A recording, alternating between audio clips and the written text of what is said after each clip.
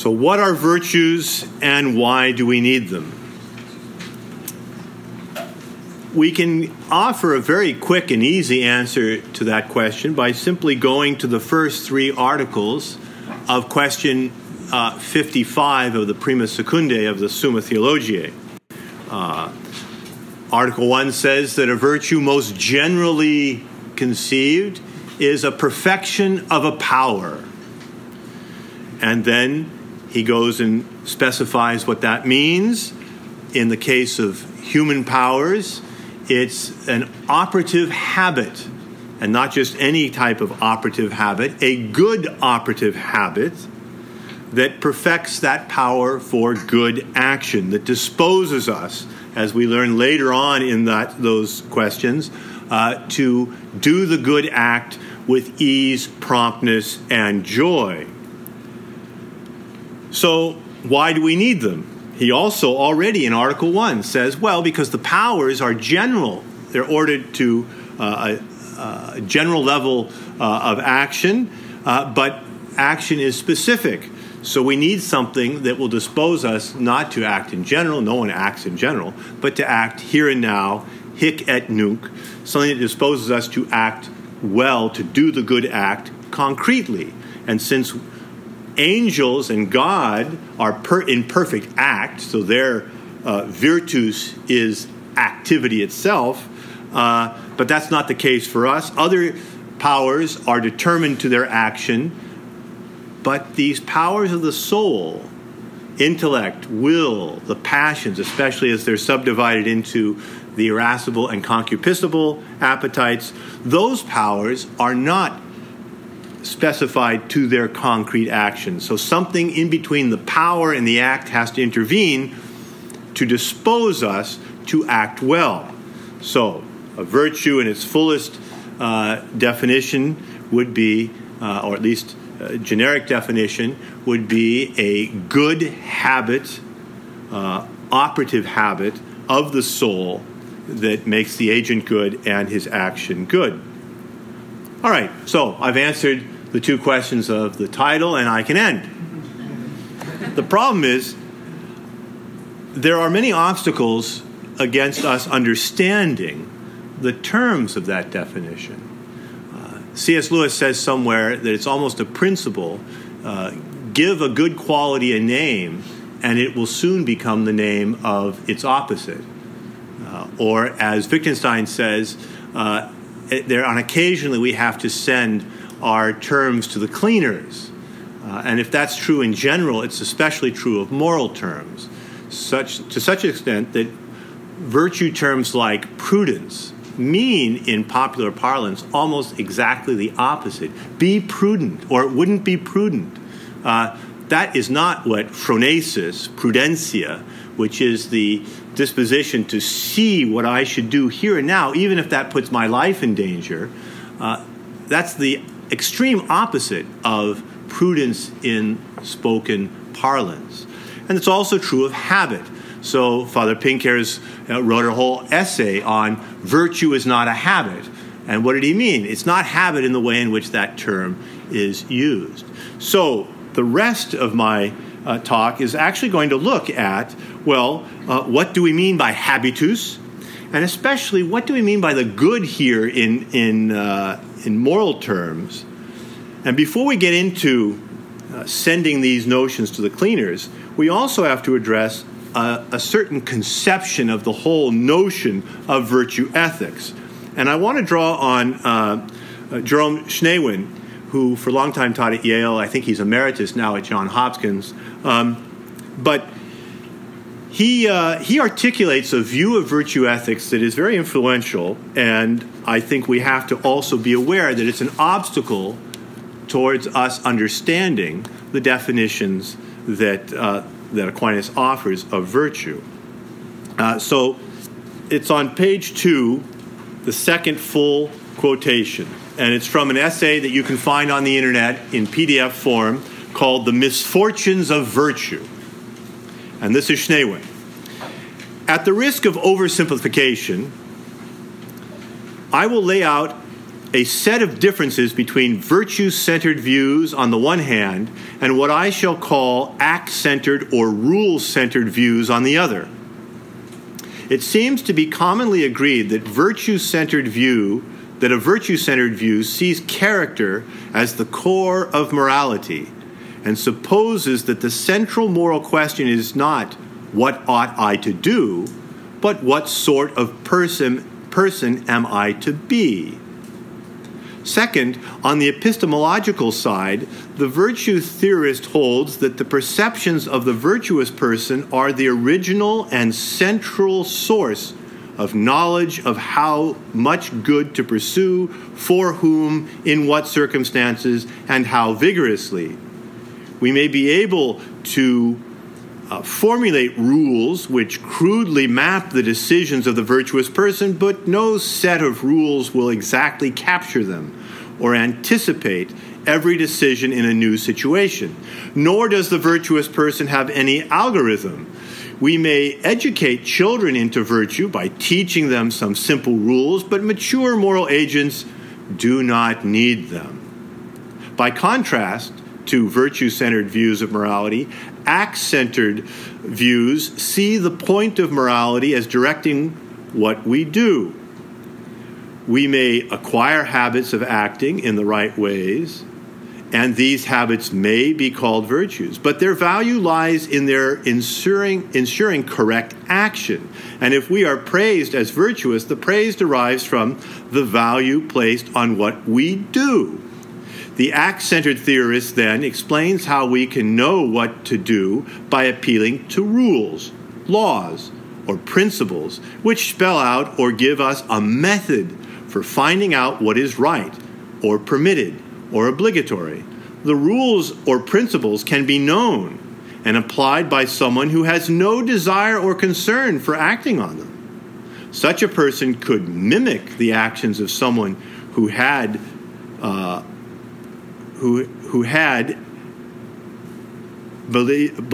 behaving correctly without valuing such behavior for itself. I think it should be had the virtues, behaving correctly without valuing such behavior for itself. There is thus no counterpart in act-centered theory for the epistemological privilege of the virtuous agent in a virtue-centered view. So what is Schneewin saying? He's contrasting virtue ethics that's concerned about my character and sees character the source of my moral knowledge and judgment with action, or another word for his idea of action, rule-based ethics that is concerned about what we do, how we behave. And we can know what we should do by what's the rule. This way of portraying virtue ethics is very influential.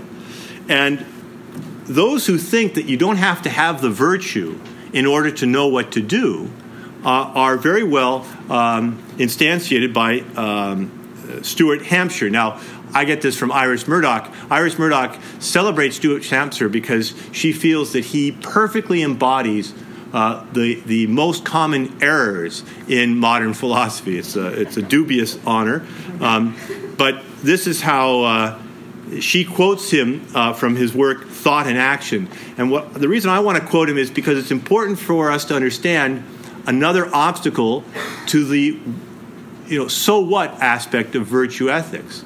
And the reason someone could have a so what attitude towards virtue ethics is because of his presupposition with regard to how moral reasoning functions. And Hampshire portrays this beautifully. Quotation from Stuart Hampshire. It is essential to thought that it takes its own forms and follows its own paths without my intervention. That is, without the intervention of my will. Now, in case we missed it here, Stuart Hampshire goes on to say, and I quote it, it's the last quote from him there, I identify myself with my will. So, for Hampshire, even thought about practical matters is, quote, self-directing. And it begins on its own path and is grounded by its universal rules. So it doesn't matter whether I'm an axe murderer or whether I'm disposed to drink too much. Practical reason is reasoning from principles to necessary conclusions. essentially, from the Aristotelian perspective, this way of looking at practical reason reduces practical reason to a form of speculative reason. 2 plus 2 equals 4. Whether for various accounting reasons that makes me angry or sad, I still can't make myself not see that 2 plus 2 equals 4. No matter how I feel about it, no matter what my virtues or vices are, I will always, if you go to the whiteboard and put 2 dots and then 2 more dots and add up the dots, I cannot not see the truth of 2 plus 2 equals 4, no matter what my character is. Hampshire is arguing that even reasoning about moral matters is like that. So he identifies himself with his will. That means his idea is what other philosophers will describe as the homunculus fallacy. The little man inside us is our will. And the will is before the little TV monitor of the computer, and that's practical reasoning. So and that's basically Schneewin's view. I mean, Hampshire gives the lunatic simple expression of it. But what Schneewin is saying is, you don't need the virtues to know what's right or wrong. You've got the moral blueprint, and what matters now is whether you're going to do it or not. Okay, now the problem with that we'll come back to, but the question that it poses is practical judgment really reducible to speculative judgment? Or is practical judgment dependent upon my character? As Father Brett already quoted, Aristotle say, the end appears to a man according to who he is. And of course, if you spell it out, who one is according to his loves. So what we love will shape how we view the ends of our action. And I want to lead us to see, by using some cases, if we look at our outline where we are. So I've already mentioned the linguistic obstacle, that habitus ends up meaning the opposite of what it is, so to many of the virtue terms. And we've looked at Schneewin's objection. We've looked at Stuart Hampshire's caricature of it. Now, let's put another aspect of Schneewin's account into question. That is the contrast between a morality of rules, a morality of action, and virtue. For Aquinas, the virtues, we are able to identify them because of their actions. It is an action-based theory. For Aquinas, the reason these virtues are important is because how they dispose us to act.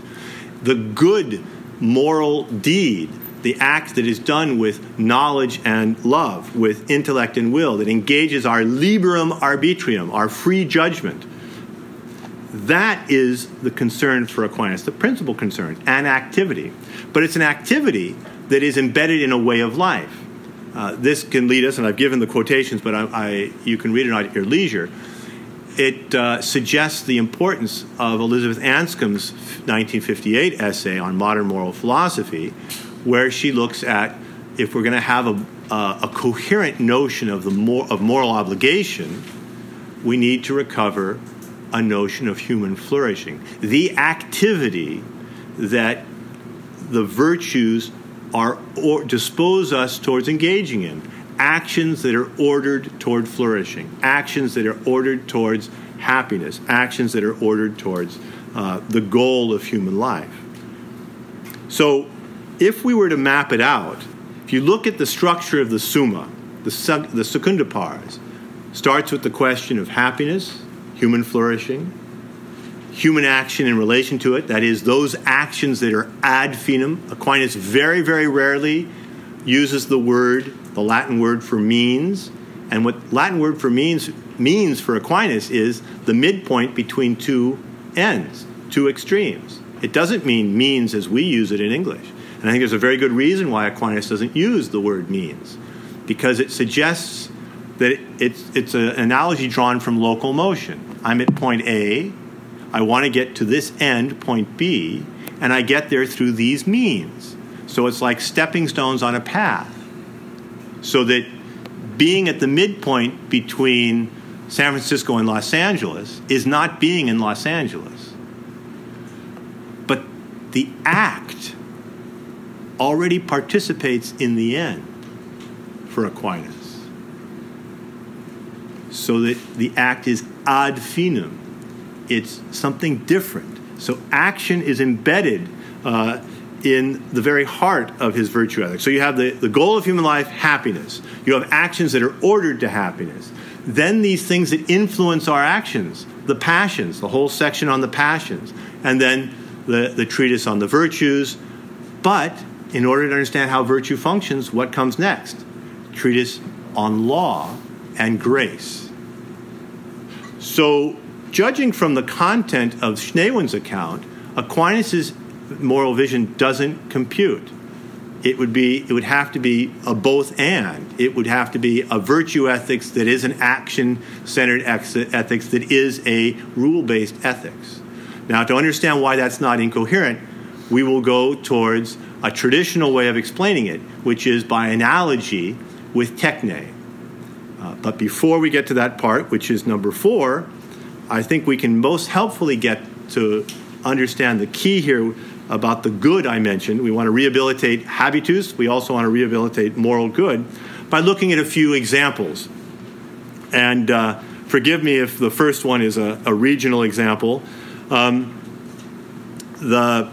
in 1937 at the dining room table of his family, his parents' home in Salinas, John Steinbeck was fascinated with stages of moral development and the ways in which we grow to see and act contrary to our own original formation. And it's a collection of short stories that was later published as The Red Pony. Now, you might be forgiven for thinking that the red pony is talking about a horse. But really, the red pony in this book is Jody. He's a boy, typical boy, cruel, blood on his hands. He's the red pony. And through most of the short stories, he is selfish. He is self-seeking. He has a disordered love for pleasure and leisure. And his selfishness leads to the death of a valued horse and many other things. But at the end, and this is the whole point of Steinbeck's story, at the end, when his grandfather, who is the father of his mother, who is lamenting that a certain world that he has known no longer exists, and he doesn't seem to be useless, and he's not valued by his son-in-law, Jody, who has been selfish but beginning to grow in insight through his experiences, decides to make a lemonade for his grandfather. Now, at first, the mother thinks that he's asking to get the lemons and the squeezer just so that he can finagle a glass of lemonade for himself.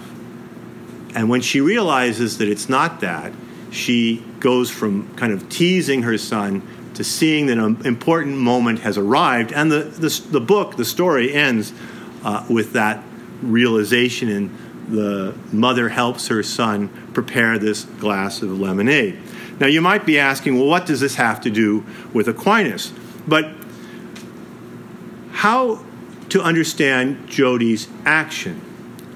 What is the goal of his action? Why does he make the lemonade? What is his concern? If you were to ask Jody, why are you making the lemonade? What would his response be?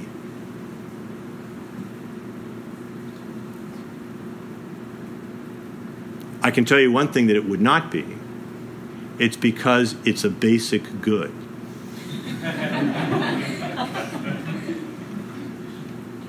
Because there's a rule that tells me I should. Jody makes the lemonade for his grandfather. And the amazing thing is, he's made the judgment that at this time, that's the good thing for him to do.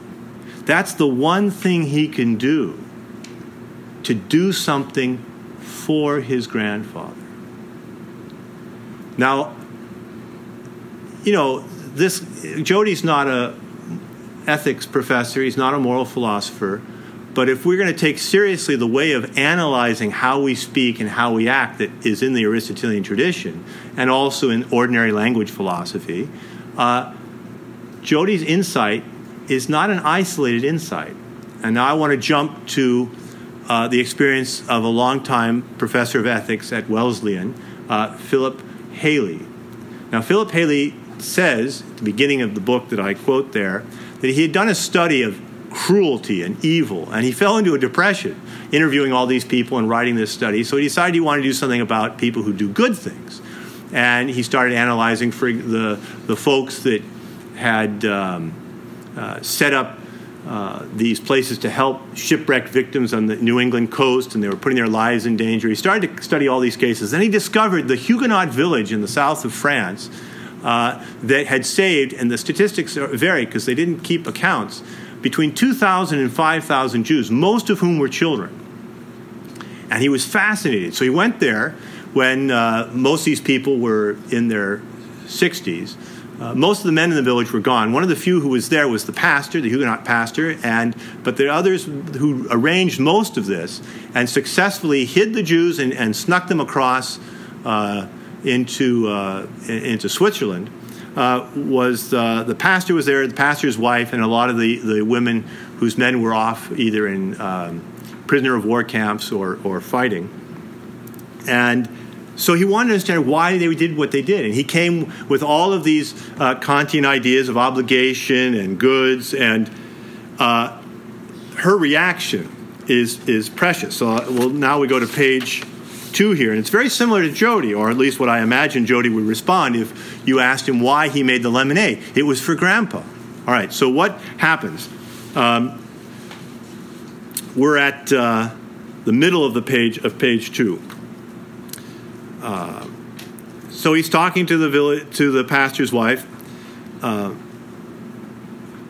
first observation he makes is, this is Haley talking, Magda Trocmé's stories were about feeding and educating the children and about putting them into équipes or teams and spiriting them across the great rugged mountains and through the police and military units that patrolled the mountains between Le Chambon and Geneva, Switzerland. The children, not the Chambonnais, dominated her stories.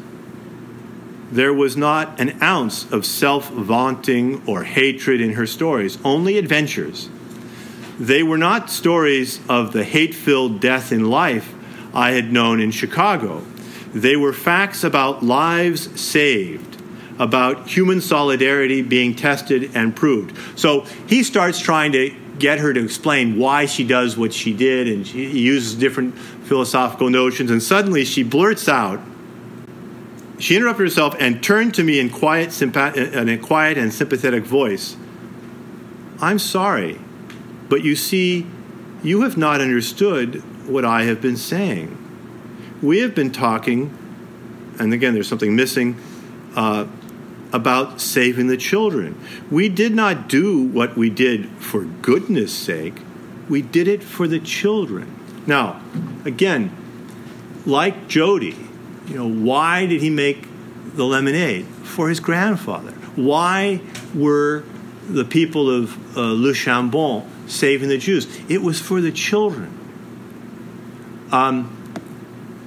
Neither extreme in modern ethics or in versions of it among Catholic ethicists, unfortunately, can say that philosophically, right? The proportionalists they believe in basic goods just like the new natural lawyers do. The question is whether basic goods are commensurable or not. Can I make a calculus of basic goods and sacrifice some over others? Or are they incommensurable, and I always have to act in order for the moral purity of my will according to a basic good? And what does the pastor's wife say? We did not do it for goodness sake. We did it for the children. Don't use words like good with me. They are foolish words. So, if we're going to take seriously the virtue ethics, if we want to call it that, of Thomas Aquinas, we have to take seriously what Ms. Anscombe argues for in her essay. We have to recover a notion of what it means to be human, of human flourishing, and that things have natures. The people of the Chambon recognized the truth before them. These are children. We need to save them. Their judgments presuppose their ability to make qualitative judgments. And qualitative judgments about concrete cases, what I should do here and now when I'm confronted by a child in need. And they can all go to college, they all go to university, they can all become ethicists, but they will never, those good people of Le Chambon, are never going to say it was so that I realized I couldn't act against a basic good. That's not going to be the conclusion of their reasoning. It's about recognizing what is before them. It's a qualitative judgment. It's not a quantitative judgment. And it's not people disappear in modern philosophy and are replaced by a certain notion of goods. So what I'm arguing for is if we really are taking seriously the ethics of Aquinas, virtue ethics in Aquinas' view, you cannot avoid recovering a full notion of what it means to be human and of human flourishing. It was recognized years ago, and MacIntyre draws on this without citing him, Wallace's book on virtues and vices, that the easiest and quickest way to get beyond the divide between fact value is that we cannot know factually what something is without knowing what a good example of it is. If I see something coming over the horizon on three legs, in order to identify that as a dog, I have to have some notion of what a healthy dog, a good dog is. Otherwise, I'm going to think dogs have three legs. So already to know what a dog is presupposes a judgment about what a good dog is. So fact presupposes a judgment of value. And it would be mighty strange if we were the only animal species in creation about which we can't make that judgment. We make judgments about horses, dogs, dolphins. The reason MacIntyre spent all that time studying dolphins is because we can and do regularly make and identify what constitutes dolphin thriving. Are humans the only one that we can't identify what constitutes, at least generally, human thriving? So we can't think we're recovering a Thomistic understanding of virtue without recovering a Thomistic understanding of what it means to be flourishing as a human being, human happiness. And the actions that, again, are not means in the modern sense, not means like walking on stepping stones to an end, but the act itself participates in the end. In the end, the Chinese insight that the way is the end is true. The way, the actions on the way participate in the end, or they are not a true understanding of action and our participation in divine action. All right, so that's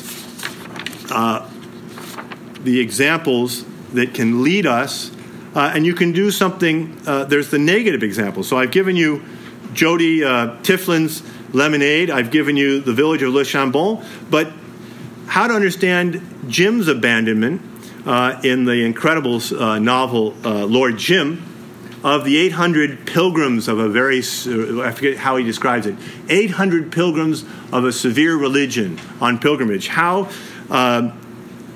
Jim, a man of cultured education, the first mate of the ship, how he joins the scoundrels, that is, all the European officers who abandon the ship, and the only people on the ship now are the 800 passengers and the native crew, the people who are doing the hard work of shoveling the coal and all of that.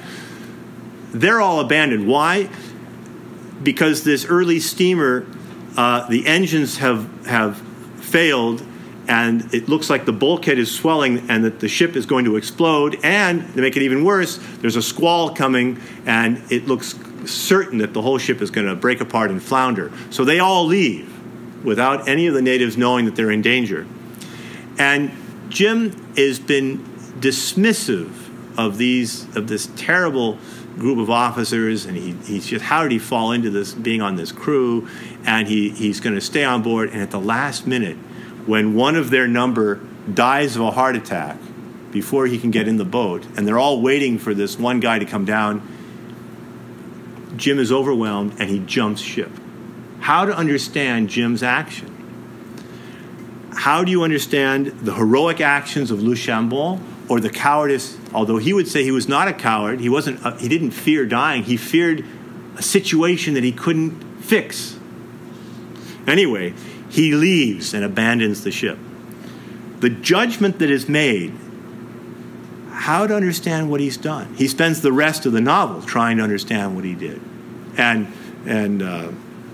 Conrad as well.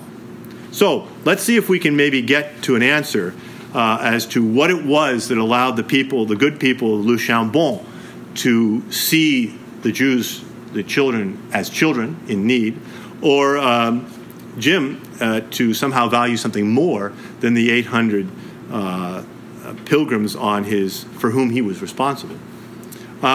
So the analogies. These analogies are ancient.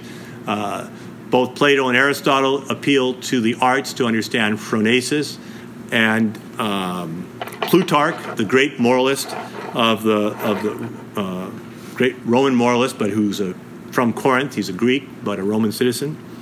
Plutarch uses it often. And if with the renewal of moral theology, you have both Alistair MacIntyre and Servet Pinckaers using analogies from the arts to understand three elements, maybe even more. The notion of habitus, what's going on with the habitus, that's parallel. What virtue empowers us to do, that Schneewin, in his account of virtue, doesn't see sufficiently, and the character of the action that is being done. So let's look at each element. I had these two. The third one is sport, which I will also be appealing to. Learning a language. If you just look through the stages, or learning a musical instrument, what first takes place? Who here has learned a musical instrument? Wow, this is great. So, any pianists? All right, so you as a pianist, what did you start doing? What was the very first thing you had to do? The very first thing we did, like, Glockenspiel first, and just rhythms, sounds. But you didn't do it just once. Oh, no. So what did you spend your time doing when you started piano lessons? Very long ago. Scales. You start scales, and you start repeating them. And then you start learning little simple pieces that are basically based on modified scales. And so scales function as kind of like the rules of Western music. The instrument, you're learning how to reproduce the sounds of your instrument, but you're learning how to do it in a way that is teaching you something about the relationship of sound of your instrument. So the primary function in the beginning is learning to obey the rules. Now, why? Why do any of this? What's also in the background? Why did you take up piano? My parents wanted me to. Well, so there's a authoritative fiat. Yes. Well, I mean, that's often the case. So there's an authoritative voice that says you are going to learn the piano. But why did your parents put you in this? What did they do concretely that make this happen? Was there a piano in the house? Yep, got a piano. Got a piano. Lessons. Okay, piano lessons. Now, what are piano lessons? I mean, I'm just going to the basics here that we presuppose. I don't remember doing scales at the beginning, so. But something. Little pieces, yeah. But now, was there someone in charge? Yes. Why? And who was this person in charge? Things under our hands to Wow. get the correct shape. Yeah. So positioning had to be correct. And later on, you had to reposition to be able to progress. Yes. Now, who was this person who was telling you to do these things? A very nice lady called Miss Ellen. Why did you obey her? She knew what she was doing and could play beautifully. So notice already the structure of this activity. A very complicated activity. You start out with the building blocks, but you start out putting yourself in the hands of a master of the practice, who can play beautifully. I mean, they're not going to get the job if they come up and say, "I'll teach your child how to play," and they're just going, dun, dun, dun, dun, dun, dun. No, they've got to know how to play the piano. All right, so someone who's an expert is presupposed, who in some ways embodies the ideal that you're striving to attain, the ability to play Chopin, and to play Chopin with coloration, creativity, in a lived way, artistically. All right, that authoritative voice is there at the beginning. You start with the building blocks, and you start learning how to obey those but you can't reduce piano playing to obeying the rules. Now, this is key. It's not like Schneewin's account that, children need rules, but when you're a man of virtue, you don't need the rules. The like saying Chopin, in order to play his music, didn't need the rules, or Bach. That's lunacy. And the real test of this is if you've been able to have the privilege to spend any time with real jazz musicians. I mean real jazz musicians. The rules, without the rules, there is no jazz. Without jazz standards, I mean, think about what they're doing. A quartet or an octet, creating music together, they have to internalize the rules. Now, it's clear, even like great singers, crooners like Frank Sinatra, they can slip just behind or just in front of the beat. But they know what they're doing. They are respecting the rules. You have to respect the rules in order to come in just a little early or a little late in a way that sounds good. Someone who can't play well is going to be sliding all over the place. It's not going to sound good. The great person is able to have so deeply internalized the rules that they apply it in the critical present moment, what the Greeks call the kairos. They find the kalos, the morally beautiful or the artistically beautiful good, in the critical present moment. That's what jazz musicians are able to do. So the great Dave Brubeck said, when he was asked why jazz was so popular, he said, jazz has something that all people need in order to succeed: freedom from within tremendous discipline. So it's not that the expert no longer obeys the rules. It's that the expert has internalized the rules. And real life embodies the rules that don't break the rules, but go beyond the rules. It's the difference between, I remember I did a wedding of a former Marine officer, and he had never danced before, but he had to dance for his wedding, and he had to dance with his mother-in-law. So he decided that he was going to have it was going to be a waltz, and he chose, of all waltzes, he chose Viennese waltzes, which are not easy. And of course, he considered, okay, a waltz is a 3-beat rhythm, and he just went plunk, plunk, plunk. Because if you look at the little outlines, in these little dance books, that's what a waltz is, plunk, plunk. But if you watch someone who actually knows how to dance, it's not that at all. So you cannot reduce dancing or music to just obeying the rules. They've tried to have computers reproduce jazz. They can't. It's impossible. It sounds terrible. Even though the tonal quality can be there, it's not music because it's not the human coloration of music. So what Schneewin fails to see is twofold. That morality is not just obeying the rules, and that virtue ethicists don't think that they don't need rules. But they have learned how to instantiate the rules in action. And you cannot you cannot obey the Ten Commandments in abstraction. You have to know how to do it here and now in the hic et nunc. The closest techne analogy, besides music, improvisation, or Baroque instrument ornamentation, which is how improvisation was called by people like Bach. The closest analogy besides ornamentation or improvisation in music is dance. The way in which you have to put your foot down in the right place at the right time with someone else, or the double play in sports.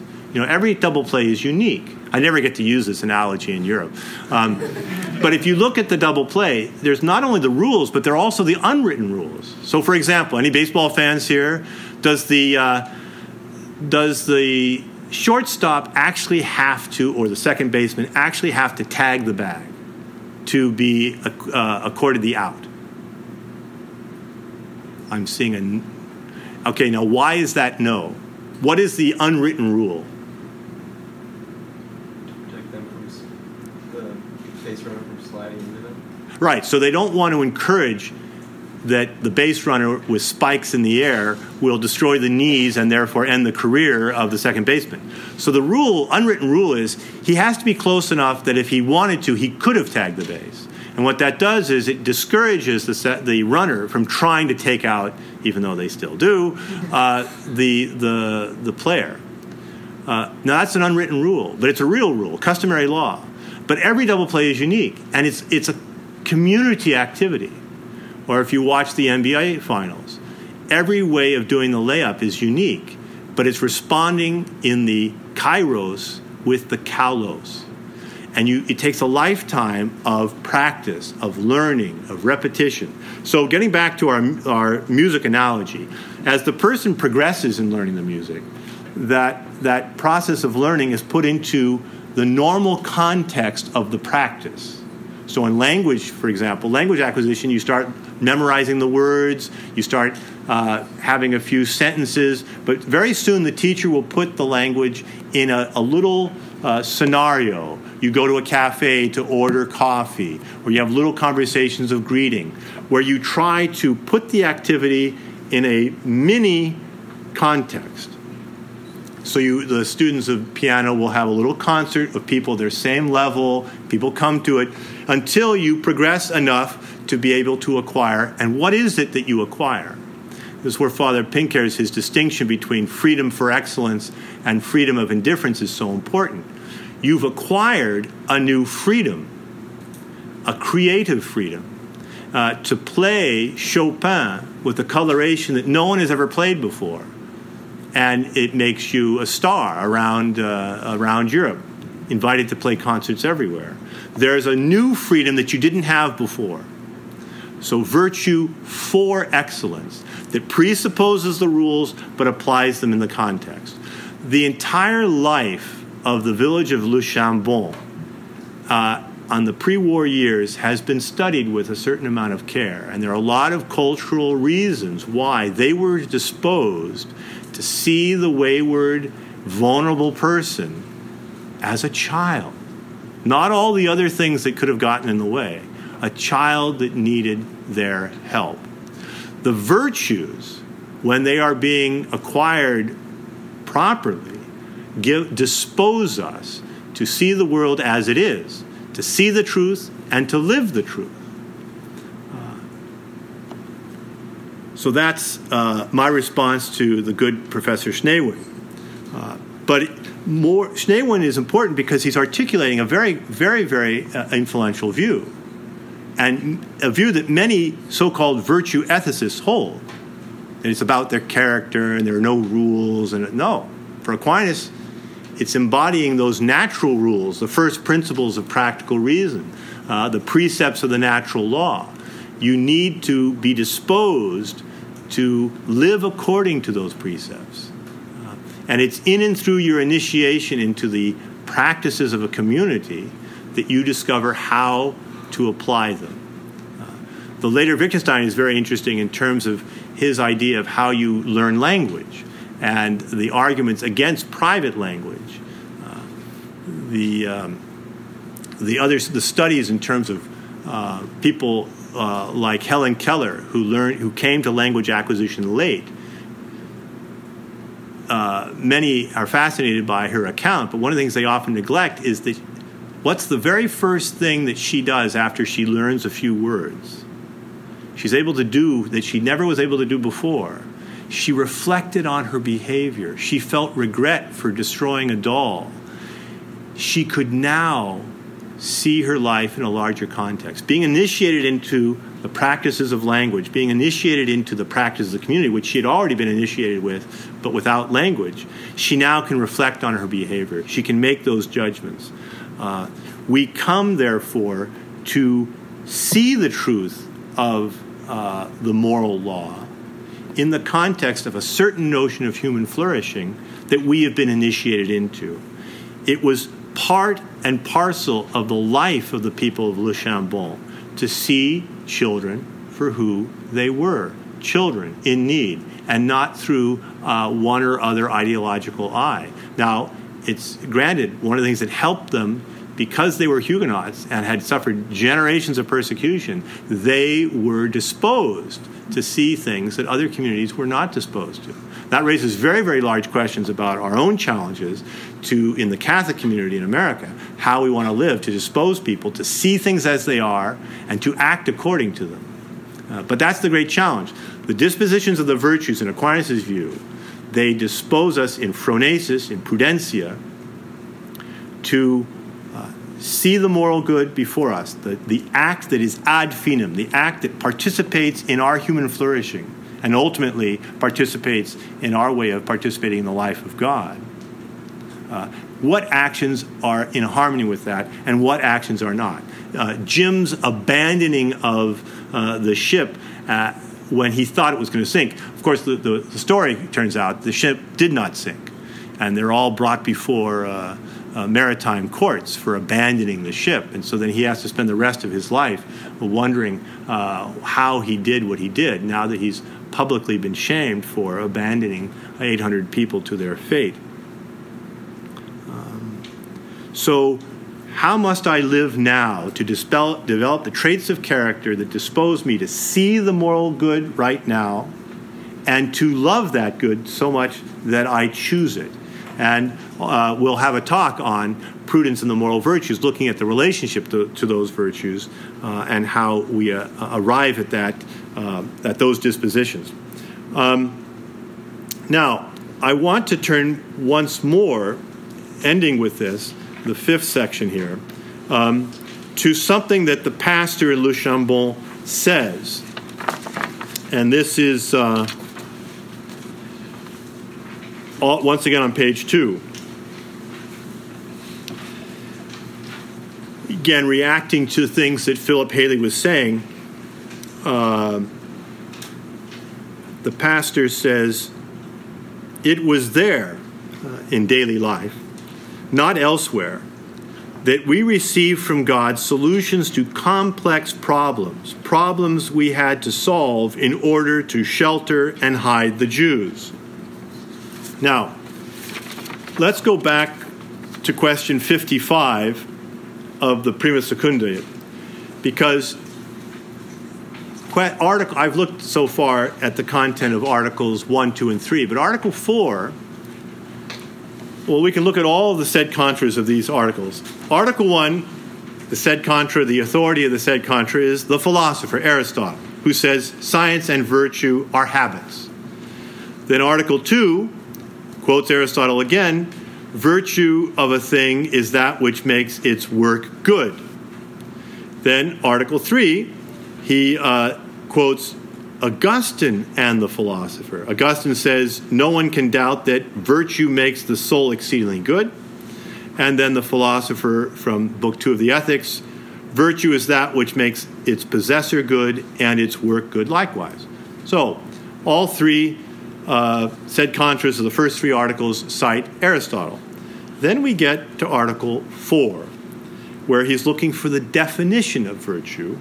And that article starts, it would seem that the definition usually given of virtue is not suitable, to wit, virtue is a good quality of the mind by which we live righteously, of which no one can make bad use, which God works in us without us. Now, Aquinas is going to go on. First of all, the thing that's often not noted enough, there was no obligation for Aquinas to choose this as his definition of virtue. He could have chosen any number. He could have come up with his own. But he chose a definition drawn from several places in Augustine for his definition. Now, he tweaks it, but he goes on. He says, this definition comprises perfectly the whole essential notion of virtue. Now, Aquinas doesn't, when Aquinas says something like this, he means it. All right. Now, he makes one little change. He would prefer habitus to qualitas, because it's more specific. What type of quality? Well, it's a habitus. So if we get to the end, my reworking according to what he says in that article, we see that Aquinas' general definition of virtue is a good operative habit of the soul infused in us by God. That should trouble the philosopher. And if that's his definition, which makes perfect sense because he goes on later to talk about the gifts of the Holy Spirit associated with it, and now he does acknowledge that if you drop off the last part, as he says in the phrase there, if we omit this phrase, the remainder of the definition will apply to all virtues in general, whether acquired or infused. But to end, I want to end with what could be called a theological postscript. For Aquinas, virtues, and the reason he's interested in acquired virtue, is because of the analogies they offer for infused virtue, not just faith, hope, and charity, but the theological virtues. Now, the cardinal virtues, the infused cardinal virtues. The infused cardinal virtues are not de fide. They're not in the catechism. But Aquinas thinks they're in the scriptures. And I've given you quotations that show that the New Testament uses very rarely the technical Greek word for virtue, and always in a very surprising context. But 3 of the 4 cardinal virtues are used. Phronesis, dikaiosuné often, sophrosune, they are all used. Something replaces Andrea, for I think a very simple reason. Andrea has its roots. It gives the impression that the source of that virtue is in the human being, because Andrea comes from, basically, Andrea means manly. Andros, aner andros is the word for man, male in Greek. So the Greek word is manly, and they replace that with other power words. So those virtues are there, but if you look at how the New Testament uses those virtues, they are things that God give us, things that are found perfectly in Christ, things for which we should pray. So the life of virtue, essentially for Aquinas, is the life of grace. We grow in the life of grace by analogy with acquired virtue. But just as the pastor of Le Chambon said, we had insights that were beyond our normal ability that allowed us to save the Jews. I think the experience of the Christian life is many judgments, especially the most important judgments, the judgments that set our life on a new course, are judgments that go beyond our natural abilities, and our loves as well, our elevated loves, to thirst for the Eucharist, to thirst for the life of grace, to thirst for intimacy with the triune God, that shape our judgments, that allow us on a higher level to do the kaulos, the morally beautiful deed, in the kairos. And it's a new form of freedom to do things that people in other times and other eras, even just in daily life, have never done before. The apostles had many gifts, but they never had to navigate traffic in rush hour Boston. So, you can engage in your infused virtues just navigating that. So all the different ways, the new freedom to see the good and do the good in the life of grace through these infused excellences that the tradition, already going back to the Old Testament books written in Greek, already going back to the Old Testament translations into Greek, and in the New Testament incorporate the pagan vocabulary but give it a new meaning. Aquinas is aware of this, and it points to the difference between Aquinas and Aristotle. And I'll end on this. I think I've got a minute left. For Aristotle, and I've given you the quotation, education from the very beginning doesn't make some small difference. It makes all the difference. For Aristotle, it's impossible to rebound from a bad education. Someone like Augustine would not have been a candidate for moral excellence in Aristotle's vision. His life was too disordered. But the Christian experience, proclaimed in the New Testament, is that God's grace gives you the ability to overcome an initial vicious formation. And so, therefore, grace makes possible what we couldn't do with regard in terms of our own family of background, family of origin, our own moral formations. Grace suddenly allows us to do things we couldn't do otherwise, so that in Christ I can do all things in the one who strengthens me. So that's one big difference. It gets over Aristotelian elitism. It allows one to overcome a bad formation. But it also points to what others have called the aporia of ethics on the natural level and to the anguish of philosophy. Aquinas thinks that the ancients, especially Aristotle, were able to see beyond what they could attain. He's able in Book 1 and even in 10 of the Ethics to trace what happiness should look like, and also see that it's unattainable by humans as humans. It would be the life of a god. So Aquinas will say we can see to what extent the anguish these people felt, these great thinkers felt, because of the limit of their perspective. And he says grace overcomes that. And he quotes that wonderful quotation, which I think she got this from reading Aquinas, but I can't prove this, that the violent bear it away, that description of the way in which heaven is taken by storm because of the gift of grace. So grace overcomes the aporia of natural ethics and the anguish of philosophy. Thank you very much.